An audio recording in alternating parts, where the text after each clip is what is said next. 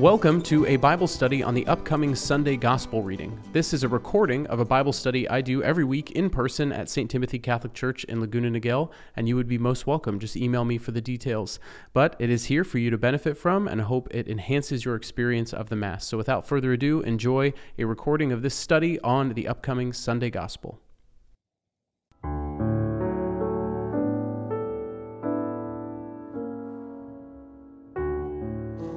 In the name of the Father, and of the Son, and of the Holy Spirit, amen. Come, Holy Spirit.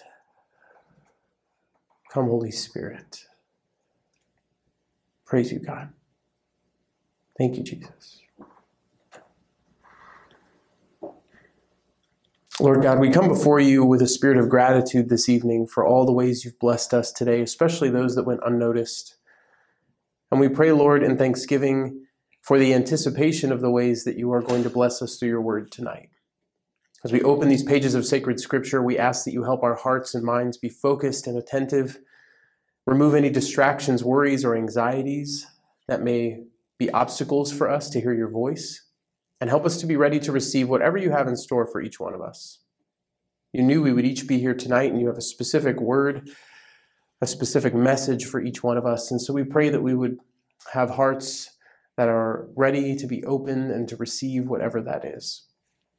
We lay this time at your feet. We ask that you bless it, bless us each in the ways we most need it, and guide this time as we place it all in your hands.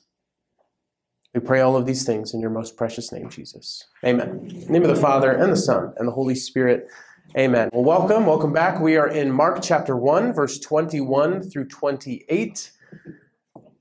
This is the gospel for this upcoming Sunday, which is the fourth Sunday in Ordinary Time, and we pick up right where we left off from last week. So, in the Gospel of Mark last week, we had the call of the first disciples, Mark's account of Jesus calling Andrew and Simon Peter and James and John at the Sea of Galilee, nearby where they fished and where they lived.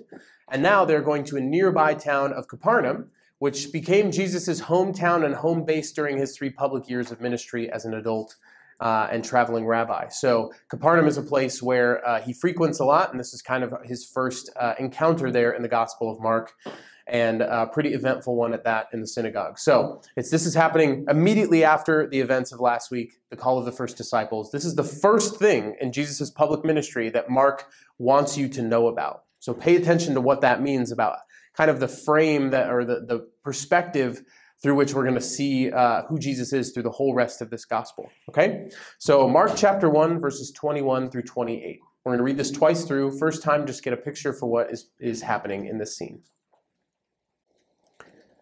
Then they came to Capernaum, and on the Sabbath, Jesus entered the synagogue and taught. The people were astonished at his teaching, for he taught them as one having authority, and not as the scribes. In their synagogue was a man with an unclean spirit. He cried out, "What have you to do with us, Jesus of Nazareth? Have you come to destroy us? I know who you are, the Holy One of God." Jesus rebuked him and said, "Quiet, come out of him." The unclean spirit convulsed him, and with a loud cry came out of him. All were amazed and asked one another, "What is this? A new teaching with authority. He commands even the unclean spirits, and they obey him." His fame spread everywhere throughout the whole region of Galilee. The Gospel of the Lord. Praise to you, Lord Jesus Christ. So now that we have a picture for the scene here, this cure of a demoniac in the synagogue on the Sabbath, I now invite you to listen more intently to the words as they are proclaimed. As you hear these words, just kind of focus and see, is there any particular word or phrase that strikes you? Okay, this is no longer to interpret what's going on in the passage. This is to see what is speaking to you directly. Does something just inspire a thought, a memory, connects with you in some way? Reflect on those things that stand out, just seemingly out of nowhere, and just ask, Lord, what are you trying to say to me through this detail or this word? How is this speaking directly to you? Okay, so second and final time through Mark chapter 1, verse 21. Then they came to Capernaum, and on the Sabbath Jesus entered the synagogue and taught. The people were astonished at his teaching, for he taught them as one having authority, and not as the scribes. In their synagogue was a man with an unclean spirit. He cried out, "What have you to do with us, Jesus of Nazareth? Have you come to destroy us? I know who you are, the Holy One of God." Jesus rebuked him and said, "Quiet, come out of him." The unclean spirit convulsed him, and with a loud cry came out of him. All were amazed and asked one another, "What is this? A new teaching with authority. He commands even the unclean spirits, and they obey him." His fame spread everywhere throughout the whole region of Galilee. The Gospel of the Lord. Praise to you, Lord Jesus Christ. So I invite you to take a few moments to look back over that passage and the things that stood out to you. And if you're watching this or listening to this later, let us know what stood out to you. But for those of us here, if you want to gather in some of the smaller tables, want to group with some other people, we're going to share what stood out to you and why, and any questions you have about this passage. So feel free, if you want to join the larger table and do that. We're going to take about the next 10 or 15 minutes to discuss, and then we'll bring it back to the larger group for some teaching and some Q&A. Go ahead. So a few things, as always, to put this into context. And first and foremost is Jesus here, he is speaking in the synagogue. And it was very common at this time that synagogues were run by kind of presidents or officials that didn't have any teaching role. Their job was basically to schedule or invite rabbis or itinerant preachers to come and to speak on the existing Torah and to build off the existing authorities and interpretations of the Torah that had come before. So it's very common for someone like Paul in the New Testament or Jesus during his ministry to show up at a synagogue and for people to say, "Oh, will you please read from this scroll and teach us?" But that was because the system that they had at the time was whatever you taught had to be based on the authority of someone that taught before you. And this is very much how Jewish scriptures are written. Things like the Mishnah, which are commentaries on the Torah and the Talmud and all of the other writings in Judaism. If you ever get a copy of one, you'll see that you'll have the text in the middle, and then it will say, Rabbi so-and-so says this, and Rabbi so-and-so says this, and Rabbi so-and-so says this about this. And it just kind of circles around the page of all of these kind of rabbinical commentaries that echoed through generations about how the rabbinical tradition interpreted this particular passage. And so if you as a rabbi were going to teach publicly, you had to appeal to the authority of the rabbi who taught you and the rabbis who taught him. And a lot of those rabbis who were great teachers were well known. Okay, so at the time of Jesus, there were two predominant schools. One was named for a previous rabbi named Rabbi Shammai, and the other was named for a previous rabbi named Rabbi Hillel. And so often there were these two schools of Torah interpretation. One was a little more conservative, one was a little more loose. Jesus obviously fits into neither of those. He does things that are a little more Hillel, a little more Shammai at different times. But that was the two main schools of thought. And so as you would teach, you would say, as Rabbi Shammai said, and then you would go forth, and then you might elaborate on it a little bit. So it's clear here that Jesus does not do that, because it says that he's speaking as one who has authority, not like one of the scribes. The scribes and different scholars at this time, their job was to interpret and teach the Torah and make certain binding judgments based on their interpretation. Okay, so they were very concerned with the day-to-day life of what it meant to be Jewish, what it meant to be part of the chosen people of Israel, and how we are meant to follow God's law today. And so there wasn't really like a 5,000-foot view, like what does this all mean? It was like, how do we do this now? And if a question came up, the scribes and the scholars would study the Torah and they would produce some kind of binding judgment that everyone then had to follow, appealing back to the authority, all the way back to the teachings and the laws of Moses. And so Jesus here is not doing that.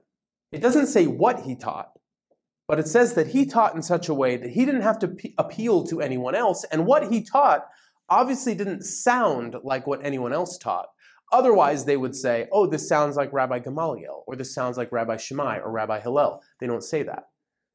Jesus is saying something new, something different than the very day-to-day obsessed kind of teaching style of the scribes and the scholars. Scribes and the scholars, ironically, are the group that makes up a large number of the Sanhedrin, which are the kind of judicial body of the Jewish governing structure, who are the ones who condemn Jesus and have him crucified.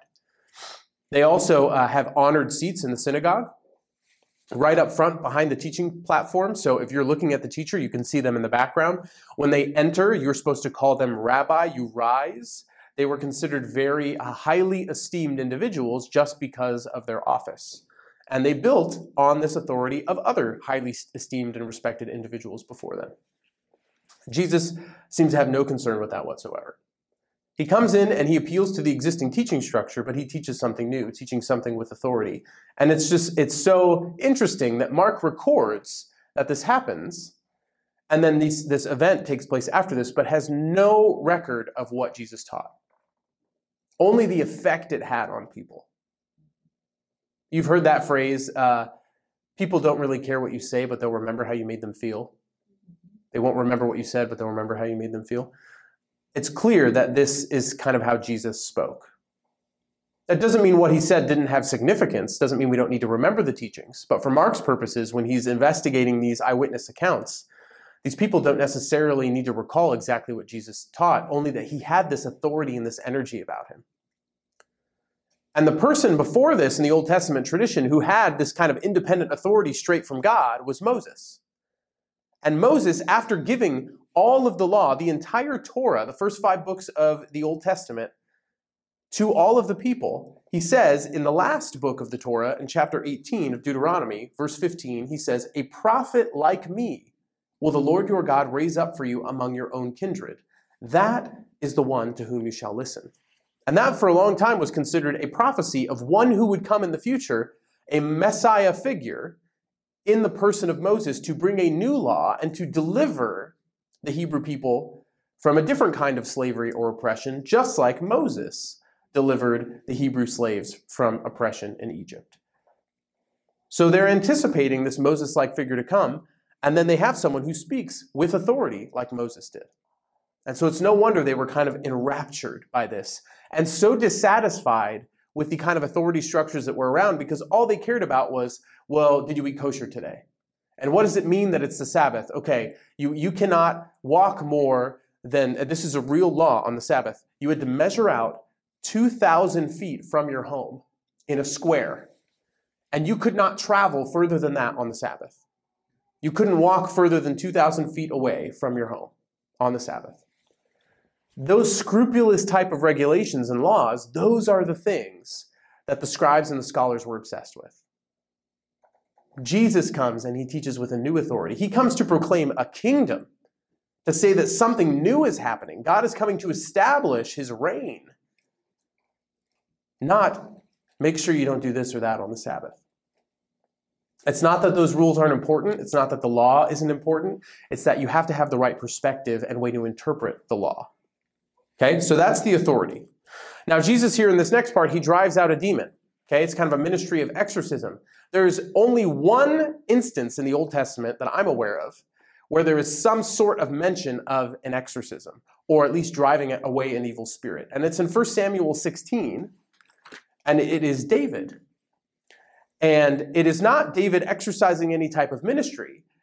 It talks about the fact that King Saul, when he was king, was afflicted by these evil or malevolent spirits. And anytime David would come and play music for him, it would drive the evil spirits away. So again, one like Moses, and then one like King David, who had the authority, or at least the presence of God within him, to drive away these kind of evil presences from another, both manifesting in the person of Jesus in this moment. And those two figures, very highly esteemed and respected and very much associated with the Messiah in the eyes of the Jewish people. So if you see someone who is exercising teaching authority like Moses, exercising authority over unclean spirits like David, in front of you in the synagogue, you're going to be thinking, as a Jewish person, this is probably the Messiah. Lastly, there's something to be said about the Jewish culture of names. And if you've heard me speak about this before, forgive me, but it's worth repeating. In Jewish culture at this time, your name carried a lot of significance. Okay, your name was considered your essence, your identity. Only God had the authority to change your name. And we see that happen in Scripture, where he changes Abram and Sarai to Abraham and Sarah. Even though they're very similar, the meaning slightly changes. So Abram means father of many. Abraham means father of a great many. He extends his covenant, even though they were without children and barren. He promises them that they will have children, and then from them come the 12 tribes of Israel and this entire Hebrew covenant. And so he changes their names. Simon, his name being changed to Peter, shows that Jesus has the authority of God to be able to do that. Okay, because your name embodied who you were. There weren't like at this time, a registry of like, what are the 100 most popular baby names in first century Israel, It was, you named your child kind of what you felt. And so in the Old Testament, you'll see they named him Judah because God was praised, and that's what Judah means. It wasn't because their father's name was Judah or Judah was a popular name. It was because this is how I feel. Here's the word we have for this. I guess that's your name now. It would be the equivalent of me saying like, oh, we had this child while I was sitting in a chair, and that was a really comfortable chair, so I will name them Chair.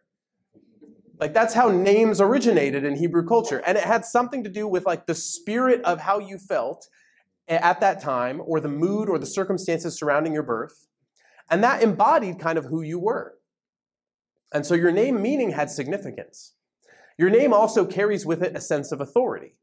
That if I call you across the room and I shout out your name and I say, Jessica, or something, you turn to me, then I have captured your kind of attention. I've exerted some kind of command or influence over you. So at this time, a lot of people had multiple names. They had a private name that only their family knew, and they had a public name. So it can be very frustrating when you read Scripture sometimes, and you're looking maybe at the names of the 12 apostles, and you have Bartholomew, who's sometimes called Nathaniel, you have Matthew, who's sometimes called Levi, you have Jude, who's sometimes called Thaddeus, you have Thomas, who's sometimes called Didymus, and they all have at least 2 names. And some of this was due to the fact that there were multiple languages. So Paul, his name never changes. His name is Saul, but he starts going by the Greek version of his name, which is Paul. And so you have all these different things at play. Public names, private names, different language translations of your name. Peter is called Simon, Peter, Kepha, Cephas, all in the New Testament. And so all of that is to show the importance and the significance of names, that their meaning has significance, and that if you know someone's true name or identity, there was a belief in Hebrew culture that you could command authoritatively their spirit in some way. You had influence over them. So when this demon says, Jesus of Nazareth, have you come to destroy us? I know who you are. This unclean spirit is trying to exert influence over Jesus. And it's a piece of evidence to Jesus' divine power that he is completely unaffected by this. He basically says, you have no authority here. Come out of him. And who is it that then exerts authority over who? It's Jesus who commands authority over the evil spirit. There's a really beautiful passage in the Catechism, paragraph 2666, about the name of Jesus. And I'll read you some excerpts from it. It says, the one name that contains everything is the one that the Son of God received in his incarnation, Jesus. The name Jesus contains all, God and man and the whole economy of creation and salvation. To pray Jesus is to invoke him and to call him within us. His name is the only one that contains the presence it signifies. So when you say the name of Jesus, when you pray the name of Jesus, when you command something in the name of Jesus, Jesus' presence is literally there with you. That's the power of the name of Jesus. And that extends from the belief of the Hebrew culture and system at this time of what it meant to have authority over someone by knowing their name, their true name. Because then you would know their true nature. So, all that being said, I think I'll leave some of this other stuff until the end. So, that gives you a little bit of context about how this would have struck them and why certain things are important in this passage. What things stood out to you? What do you think was important to you? And what questions do you have about this reading? Yeah, Jasper.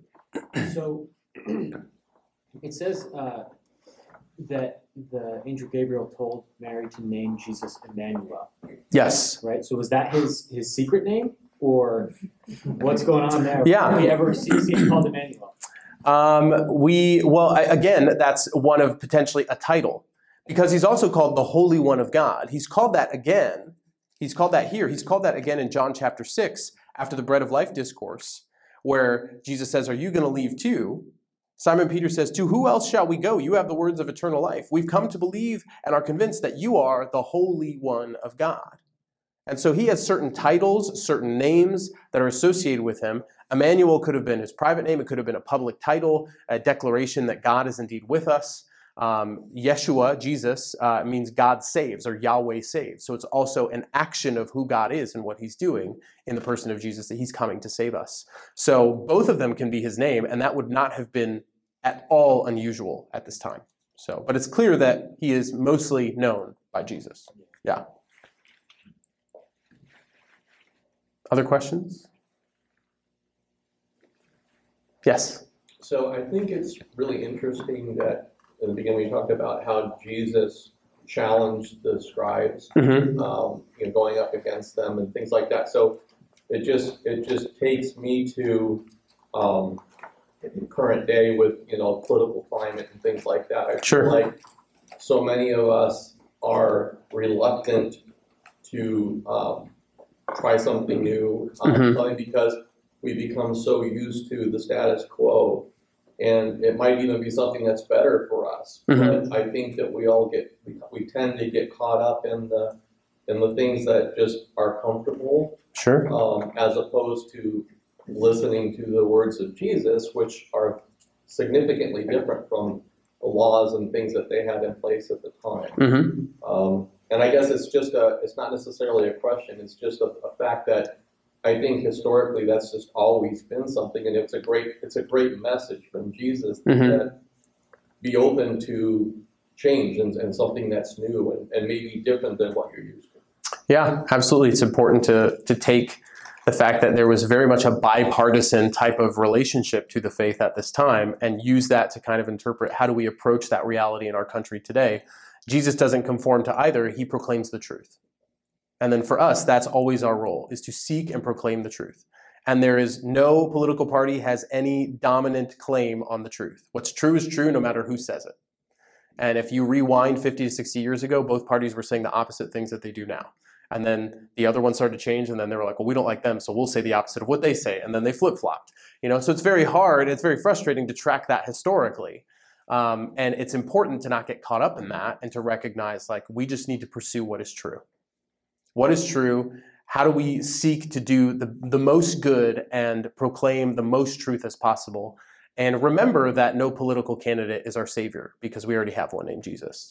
And a lot of times in political seasons, we treat political candidates like they are our saviors, and that they can do no wrong, that they are perfect, and that we have to conform to this way or that way, or it's or hell or condemnation. And it's like that, politics is not the church. And when you start bringing churchy language into politics, you're doing something very dangerous. You're creating an idol of your party or your candidate. And that is something that is preached against wholeheartedly in Scripture. So the Catechism commands us as Catholics to have an active role. We should be active participants in the political structures and in society, and seeking to proclaim the truth and put forward the values and the ethics that God has instilled in us in the ways we vote and in the ways that we're involved in the community. But we cannot expect that from the structures that are here, because we've already been given the fullness of the truth by God. So it's a very important thing to realize, and to always be bringing to the fold whenever we're talking about politics or when these things come up. Yeah. Yes? We were talking about this, I haven't twist on it, but what is the significance of Mark's emphasis on demons and exorcisms? Yeah. And because, they're in the other ones, but Matthew is totally different. And this particular passage is the person seems to be just a mere vessel. He isn't talking at all. He just happens to be with an unclean spirit. And since the Jews would think that almost anybody, like lepers or somebody like that, who didn't, do the law, exactly right that they were unclean. Mm-hmm. This seems to be much bigger than somebody who had a mental illness. Sure. So what is Mark's significance of this demonic possession that they're casting them out? Because it's emphasized a lot. And what does that mean for us now? Yeah. Wow. Okay, there's a lot there. So first of all, why is this emphasized in the Gospel of Mark? And then emphasis on the unclean spirit and what that kind of means. And maybe I'll touch on a few other things that you said. But so in the Gospel of Mark is very action-packed. It's very focused on the healing power of Jesus, and most especially Jesus' divine power over evil. And so that's why the symbol for the Gospel of Mark is the lion, that Jesus is the Lion of Judah. And think about the tenacity and the power of a lion, to devour, to consume its prey, king of the jungle. Like Jesus embodies that in the way he's depicted in Mark, that he is going to go hunt down evil and get rid of it. And so we have, I think there's 4 maybe exorcisms or interactions with Jesus and unclean spirits in the Gospel of Mark. There's this one. There's one in chapter 5. One in chapter 7, which is the Syrophoenician woman. In 5 is the Gerasene demoniac. And in chapter 9 is a boy who's afflicted with a mute and deaf spirit who the disciples of Jesus cannot drive out. And that they come to him and says, some demons can only be driven out through prayer, if you remember that story. And so there's a clear emphasis on almost every other chapter for the beginning part of this whole public ministry where Jesus has some encounter with the enemy, with the evil one or his minions, and seeks to show his dominion and authority over them.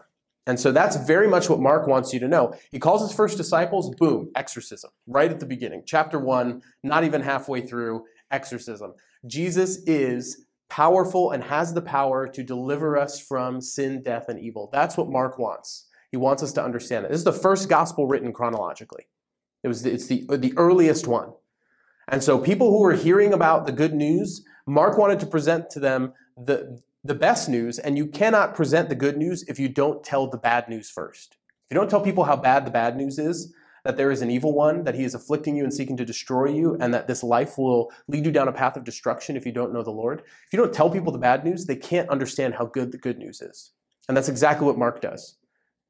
He calls the disciples, and then boom, here's some bad news, but look how good the good news is. And then he repeats that mantra over and over again, or that pattern, to show the significance of that. So I think that's why Mark does it, to show very quickly, Jesus is the Messiah. He embodies all these prophecies and promises of these Old Testament figures that we're waiting for, that people seek after, see as positions of authority, but he also is divine.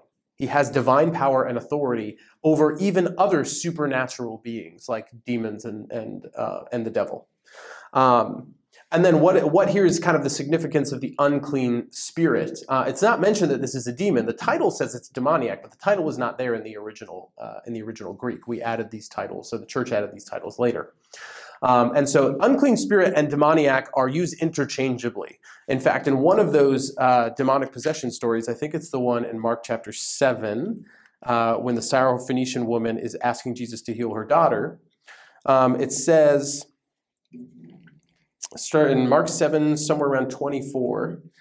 He soon entered the house, verse 25. Soon a woman whose daughter had an unclean spirit heard about him. She came and fell at his feet. The woman was a Greek, a Syrophoenician by birth, and she begged him to drive the demon out of her daughter. So those two terms are used interchangeably. Anytime unclean spirit is used, you can use this as a biblical precedent to show they mean the same thing. Okay, there's a demon involved. But it's interesting that you pointed out the language that's used here, that is kind of this passive language. There is a difference between being unclean in the Hebrew sense and having an unclean spirit. Being unclean is a ritual designation about you have touched something that has to do with the fact that life has been lost, or that you are not purified in such a way to come to the temple to present yourself for worship. They saw imagine I don't know if you've ever played a video game or a computer game where someone has a health meter. Okay, you can imagine that at this time they saw it kind of like a holiness or a purity meter. And if you interact with anything that is not holy or pure, it kind of goes, and it goes down, and you lose some of that spiritual health. In order to become worthy to go to the temple for sacrifice or worship, you need to do ritual purification or sacrifice to get that back up, so that then you can present yourself for worship or enter the synagogue or things like that. Okay? So it was kind of a cure to a draining effect of just a reality that you had done something that made you ritually unclean or impure. But to have an unclean spirit means that there is something that was unclean outside of you that came within you and is dwelling there. Listen to the language here. Okay, in their synagogue was a man with an unclean spirit. He cried out, "What have you to do with us?" Okay, so there's an individual, but there's a plurality here. There's him and this unclean spirit. It's not something that this man did. It's not a ritual designation of his uncleanness or impurity. He has been possessed or taken over by this unclean spirit. He cried out, "What have you to do with us? Have you come to destroy us? I know who you are." Not we know who you are. I know who you are. So a lot of biblical scholars use this kind of back and forth of I and we to kind of interpret this to say that, how do I put this? So let's talk about demons. So there are different levels of demonic involvement and activity in a person's life. And the very, very highest of which, anyone know? Not possession. Most people think it's possession. When someone is possessed by an evil spirit or a demon, that evil spirit cannot possess a person's soul because your soul belongs to God. So they dwell within your body, and there's this kind of tension that exists. You're aware of the fact that you're possessed usually, but the demon can overtake your faculties and use your body unwillingly. You're not willing for that to happen. There is something called integration, where someone willingly gives themselves over to demonic possession to take them over. And at that point, there is a sense where the being and the evil spirit are in one sense fused and become like they are one. So the we is now just I. This is who I am. And there's some kind of biblical evidence that maybe this is what was happening, that this person had kind of given up hope and given themselves over to the fact that they were not just possessed by an unclean spirit, they were now taking on the qualities and the characters and kind of giving themselves over to the unclean spirit. That's how far gone this person maybe could have been. And so there's a difference between being ritually unclean. It's clear that this was a demon. This is an element of demonic possession, something that still happens in the church, and the church has prolific ministries to help prevent or to root out when it does happen, which we can talk about if you're curious. But I think that answers both your questions and all the things at least that stood out to me from what you said. So, yes. Other questions? Comments? Yes. Speaking in tongues. Yes. And maybe something that you've covered in the past, so I apologize. But did people interpret that as someone being possessed? And the other thing is speaking in tongues mentioned in the Bible? It is mentioned in the Bible numerous times. It's one of the gifts of the Spirit, or the supernatural manifestations of the Holy Spirit, mentioned in 1 Corinthians 12 through 14 is one of the main places where a lot of the spiritual gifts are mentioned. And it is a gift of the Holy Spirit, so it's a good thing. But the gift of tongues kind of has three different facets. So there is public proclamation of tongues, and private proclamation of tongues, and then there is speaking different languages. Now, tongues is not necessarily meaning that you're speaking a different language. It's almost as if you are speaking a language that is nonsensical or known only to God. The equivalent of it is like if you're so enveloped by being a child of God and so in union with God that you get like the spiritual goo-goo gagas. That you're like so just in a place of complete like just fulfillment in the Lord that you just like all you can do is just like that's just like you just want the Lord and you just cannot even and you don't even need to bother to put it to words because your body can just express how you feel in those kind of chatterings or kind of nonsensical syllables. And so there's that happens privately for your own edification and prayer. Public tongues that's mentioned in the scriptures is always for the benefit of the assembly. And whenever public tongues are proclaimed, there is always, scripture says, someone who has the gift to interpret those tongues, to translate for the rest of us what is happening in this moment. What is God trying to proclaim through this person who is unable to articulate it, but is so connected to the Lord that they have this message that they maybe cannot put to words. And so there's a lot of warnings in Scripture about the use of tongues. And that like I think Paul even he essentially says, I'm radically paraphrasing here, but he essentially says like, if there's a bunch of people like speaking in tongues, like shut up. Like it's one person, they're speaking, someone is there to interpret. And if you're not doing that, then you're just chattering away and like it doesn't mean anything. It's for your own edification, not for the Lord's. That's not the right way to do it. But tongues can then also apply to having the gift of speaking a language that you do not already know. And so sometimes people are given this ability when they're ministering in foreign countries, when they're trying to minister to a person that they've just met, they don't speak the language, and all of a sudden these words just come, or this person is speaking to them and they just understand. There is a slight similarity in that regard to a quality that can happen when a person is especially possessed, that they can develop the knowledge of languages, namely Latin, and speak in response to the Latin prayers and rites of exorcism that priests will be saying over that person. And so a person who has no previous experience in that language, or very ancient biblical languages like Greek and Aramaic as well might come up, or Hebrew, but Latin in particular can also manifest for that reason. But it's not to be confused with the gift or the charism of speaking in tongues, even though there is that kind of slight similarity in that regard, if that makes sense. Yeah, absolutely. Thank you. Yeah, you're welcome. Great question. Yeah, Rick. Can someone be possessed through no fault of their own? Yes.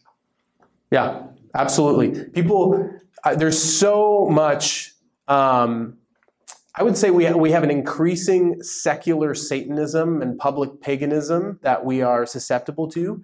I mean, just look at there was a moment there on Netflix where there was 3 shows that all had grossly demonic and satanic themes that were the most popular shows. Like Riverdale, Sabrina the Teenage Witch, some other show, all had these intensely satanic images. In fact, Sabrina the Teenage Witch, the new remake of it, they have a consult on the show from, I think, the Church of Satan or a Catholic priest to accurately depict the theology and the spirituality surrounding the effect that Satan has on people. And so it's very dangerous to expose yourself to these things because, in a sense, you're opening doors of interest and curiosity to things that we should not be opening doors to. And so that's why the church is very much against things associated with the occult.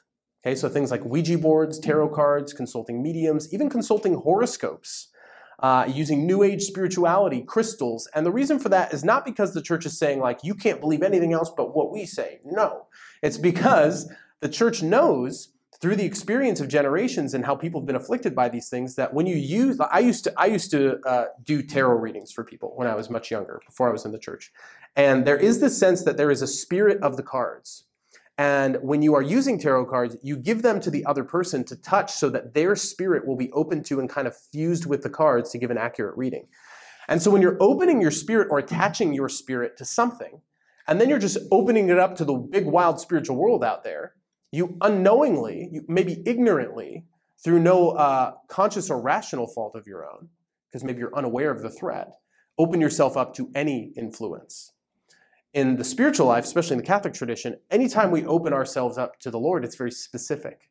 And we have very specific prayers of deliverance and exorcism and protection to make sure that we're not opening that door to any being that could be out there, because the devil and his demons are looking for any opportunity to infiltrate. And they are radically present in a lot of the media and the things that are readily available for us to consume. And that shouldn't provoke us to a sense of fear. God is far stronger than the devil and all of his demons combined. He created them. They rebelled from him, which is why they're demons. But he has far greater power and authority. So we shouldn't fear, but we should be cautious and protect ourselves against the ways that we can expose ourselves to accidentally opening ourselves to these things. I think there's a famous account of an exorcism, or maybe it's just a documented case of demonic involvement where there was a child playing with a Ouija board and then went to his mom and said, "Mom, who's Beelzebub?" and started saying all these demon names and things like that. Just a small child, had no idea through no fault of their own. A while back, there was that game Charlie Charlie. That was a TikTok trend. Maybe you remember this or heard of that. But it was basically like an invitation to incite the influence or the response from demons or evil spirits or anything out there. That's why the church deems these things as dangerous. We're not trying to be prudish and say, don't expose yourself to anything but Catholicism because we just want to confine you to this. It's no, we're saying we want to protect you like any parent wants to protect their children. Don't go out in the street on your own. There's dangers that you may be unaware of. And so protect yourself from the fact that as Scripture says, the devil is like a prowling lion looking for something to devour. That the devil knows he's fighting a losing battle, and he just wants to bring as many of us down with him as possible. That's how completely opposed he is to God's will, and how proud he is in wanting to destroy something he knows he cannot destroy. And so the best he can do is turn as many of us astray as possible and use whatever influences are out there to find a way in. And so that's why it's so important to have the sacraments, use sacramentals, pray these prayers of protection like the St. Michael prayer, deliverance prayers, ask for the invocation and prayers and intercession of your guardian angels and patron saints. All of those things cover you with this protection. And namely, having a relationship with Mary and Joseph. One of the, I think Joseph and or Mary's nicknames is Terror of Demons. Demons hate Mary. All exorcists say that the person that demons hate the most is Mary. Because Jesus is God. Like, it's like, okay, you can be mad at Jesus, but he's God. But Mary was a human, and she was perfectly conformed to God. Absolutely no doors open, no ability to be swayed by the enemy. And so most exorcists report that, like, when these different conversations come out in their exorcisms, when they're conversing with these demons, that is something that is shared among many of them, how much they hate Mary. So we are equipped with many, many tools in our wheelhouse as Catholics to defend us and protect us from these things, but it is out there, and they can infiltrate in ways that you don't realize. There's a great ministry called Unbound.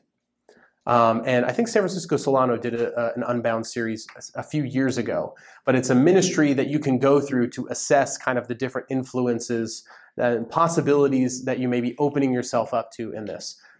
I will tell you, some of it I think might be a little extreme. Okay, some of it is like, have you watched Harry Potter? It's like, okay, no, like, there's magic in Harry Potter, like there's magic in Lord of the Rings, and nobody's saying anything about Lord of the Rings. So like, but it can be a little extreme, but it always is assessing, like, what is your spirit about it? How much are you investing in this? How much do you think this is real? How much of yourself are you giving over to it?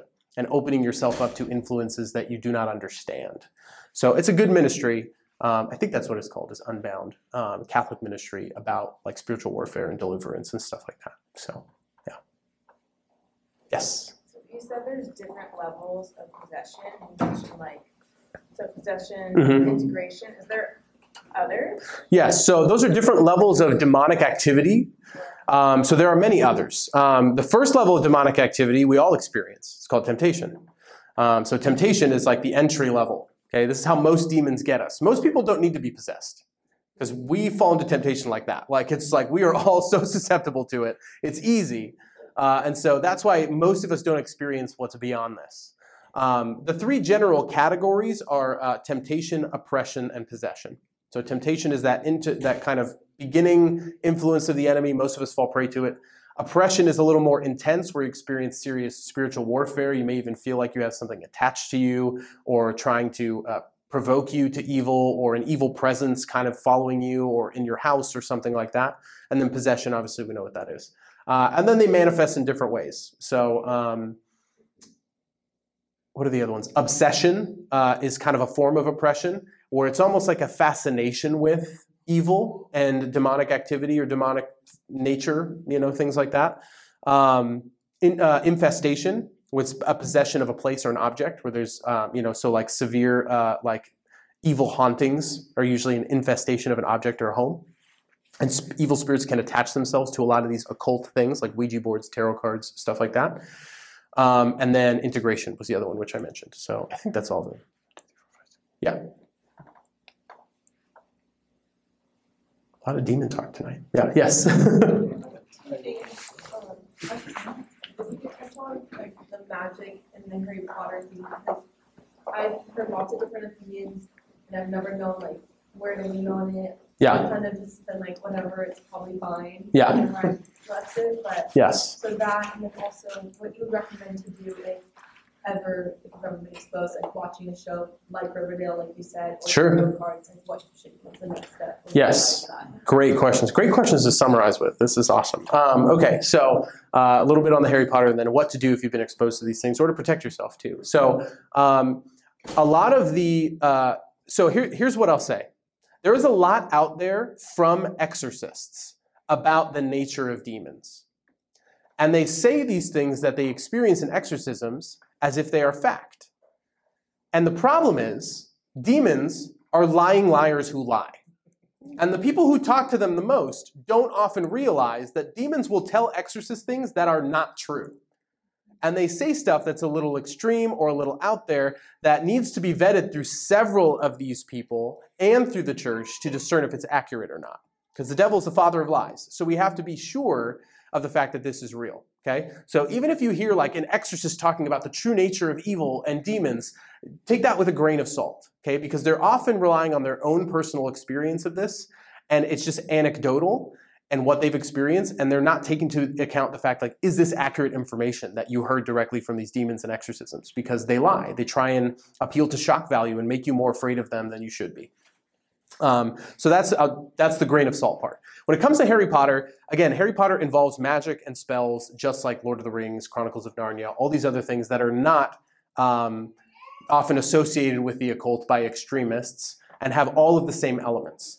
The only link that was at one time put forth as to why this is evil was that there was someone, I think they were a self-proclaimed demonologist, saying that there was a hidden document in the Vatican archives that they saw that had Latin names for demons that matched the names of the spells in Harry Potter.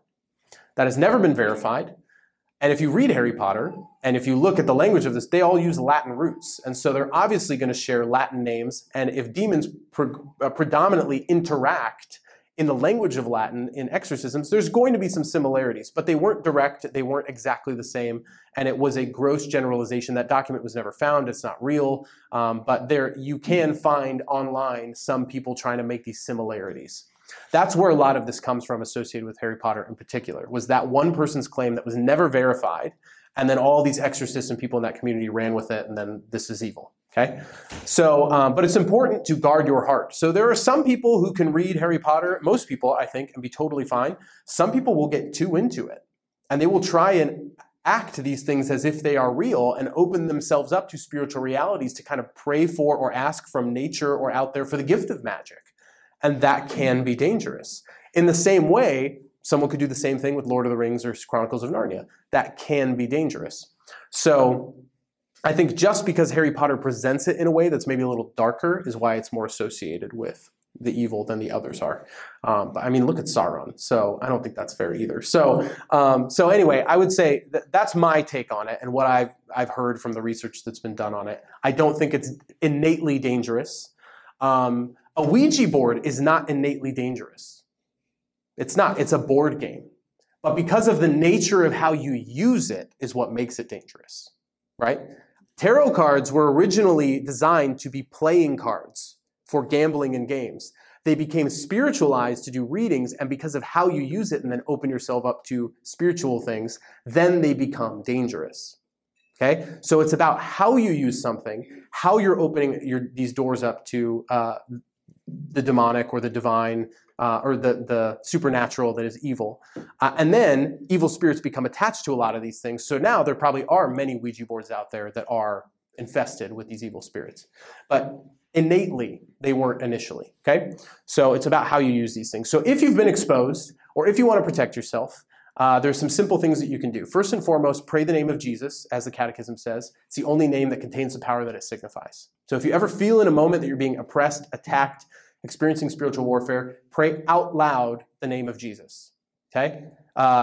It's debated in kind of demonological circles, but it's mostly believed and agreed upon. Demons cannot read your mind. They cannot read your thoughts. They can infer very much that you're thinking and what you might do because they're hyper intellectual, but they cannot directly read your mind. So if you're praying things in your head, they will not hear them. And so if they are being asked to flee in the name of Jesus in your mind, that's going to do nothing for them. Okay? Demons are also very legalistic. If you're into kind of fantasy, they are lawful evil. And so they follow the rules because they're created by a lawful, good and loving creator, but they rebelled. But they're still bound by the rules of creation. So they have to flee in the name of the creator. So to command them, I bind and renounce you, be gone in the name of the Lord Jesus Christ. And I usually say the Lord Jesus Christ. I don't say Jesus, because even though Jesus has that power, a lot of other people are named Jesus. And I could rationalize a demon being like, well, what Jesus do you mean? I don't have to leave, So like, be specific, do it out loud, use the power of the name of Jesus. And those are basically things called deliverance prayers. You have the power and the authority to do that over yourself, over your spouse, and over your children.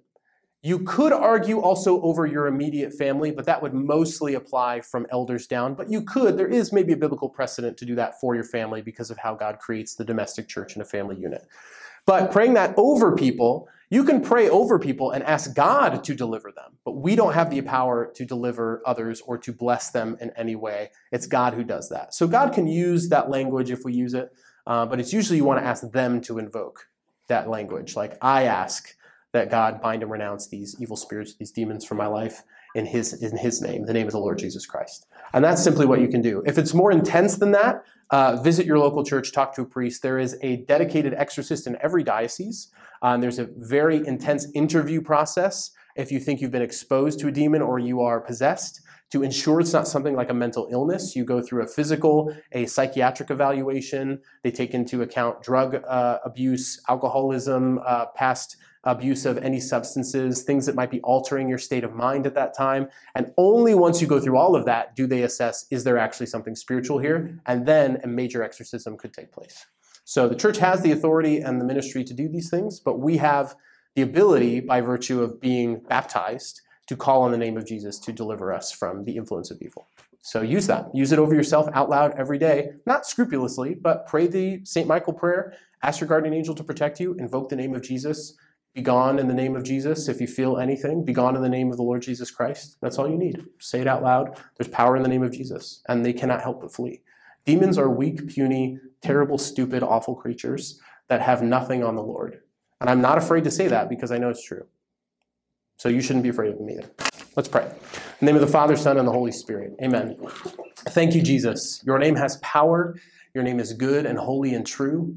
And we pray, Lord, by the authority that you have, by virtue of your name, that you would drive any influence of evil, any attachment to evil from all of our lives, that you would break every chain, that you would bind and renounce and rebuke all of those things from our lives in your name, the name of the Lord Jesus Christ. St. Michael the Archangel, defend us in battle. Be our protection against the wickedness and snares of the devil. May God rebuke him, we humbly pray. And do thou, O Prince of the heavenly host, by the power of God, cast into hell Satan and all the evil spirits who prowl about the world, seeking the ruin of souls. Amen. In the name of the Father, and the Son, and the Holy Spirit. Amen. I'm so sorry.